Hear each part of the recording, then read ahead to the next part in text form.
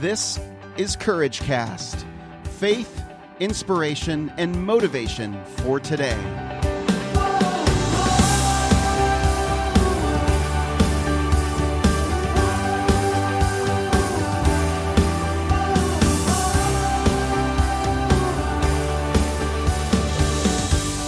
Well, hey everybody. It is Eric Nordoff again, and welcome to another episode of Courage Cast. And I am talking live on Periscope with all of my followers. All right, well, so today's topic is going to be on this idea of perfection and performance. I want to tell you a story about a friend of mine that I had for a long time. He and I were friends from, I think, 1996, 95 until 2 years ago. We were really, really close. And he was, at the time and that season in my life, he was incredibly instrumental in my early faith walk. I mean, we were really close. But what I didn't realize is that I was, for a long time, performing for him. You see, I kind of realized probably within the first 2 years of our friendship that, and I wasn't aware of it, but I remember starting to have these thoughts and these feelings that, you know what, I can't live up to what he wants from me as a friend. He wanted a lot of my attention. He wanted a lot of my time.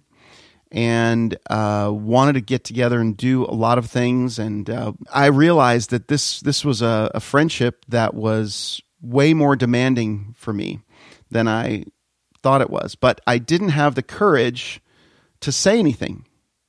And so I continued on in this friendship for, I would say, 12 to 14 years. More than that, actually. Almost 20 years if we started becoming friends in 95.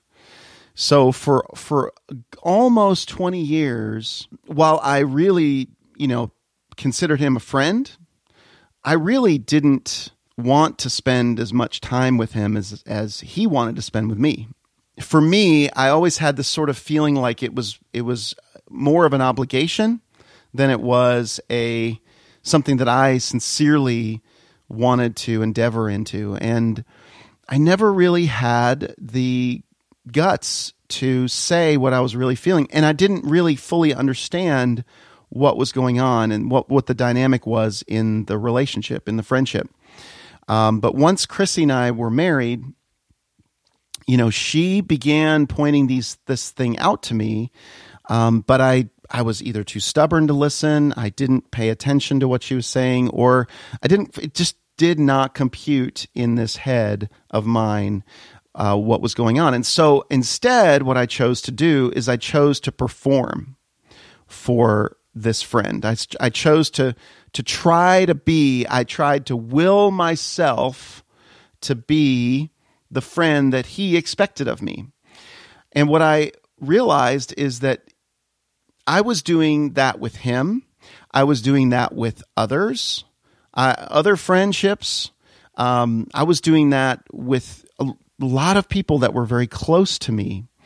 I was more, in some instances, I was more performing for them and in order to live up to what their expectations were of me.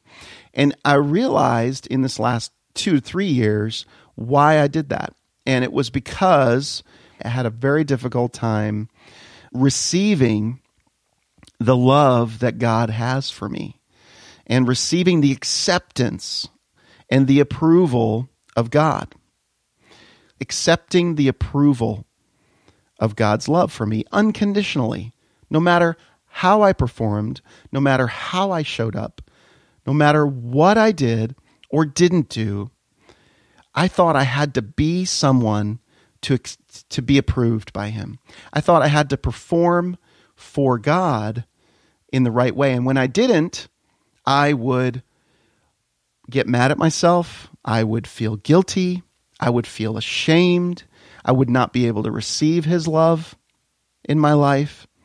And I continued to play the charade. And it was exactly what the enemy wanted me to believe. So it was just completely all lies. And that I came to the realization about 3 years ago through some counseling, through some transformational coaching. I've mentioned this before. I finally had that aha moment that I didn't need to perform for anyone. I didn't have to receive anyone else's acceptance or approval in order to know that I'm accepted and that I'm approved. And I asked my wife to forgive me because I never saw what she was telling me and what she was trying to tell me in her own way, the things that she saw in me that I was doing with my friendships, with relationships, and even with God. And so I hope that by me sharing this story, you will plant a little bit of a seed in your head and in your heart that no matter what you do, no matter what you've done, no matter what you do today, or no matter what you will do, nothing can take away the acceptance and the approval and the love, the unconditional love of your Heavenly Father. And so your identity is secure in Him. Who you are and what He says about you will never change. It's up to us to choose to believe it. It's up to us to receive it. And it's up to us to move forward with the confidence of knowing that we are heirs of our Heavenly Father, that we have been given an inheritance, the Bible says. And we are His children, and He will withhold nothing good from us. And so sometimes I need that identity lifter. I need to understand that I am fully His, and He is fully mine, and nothing can take that away. I don't need to find and seek that approval from others. I don't need to transition that from my relationship with God to trying to find that approval from others. That is another lie. And I can move forward not having to perform for anyone. And for me, it's been a very new, freeing experience. And it's honestly, it's a process. It's not like all of a sudden one day I stopped performing. I still continue to catch myself performing for others. Does that make any sense? I catch myself performing for others, and instead of realizing and recognizing my true identity and who I really am and what I truly want to do. So I pride myself on being someone that's very open to others and very inclusive and tolerant and open-minded. But I think sometimes it's because I'm not so sure about my own identity, or I'm not so sure about my own beliefs, or I might be afraid to really give my true opinion because of what I think that a person will think of me and how they will judge me. And I may risk being not approved by them. I hope that this resonates with you. I've been seeing some great comments from you guys and some hearts and some awesome things. If this resonates with you in any way, please share it on social media. Once it becomes live, it'll be live next week as a podcast. But please share this Periscope if it speaks to you in any way. So go forward with courage, with power, with authority of knowing you're kingdom builders, and you can do it. No matter what anyone says, no matter what anyone does, no matter if no one approves of what you're doing, do it anyway.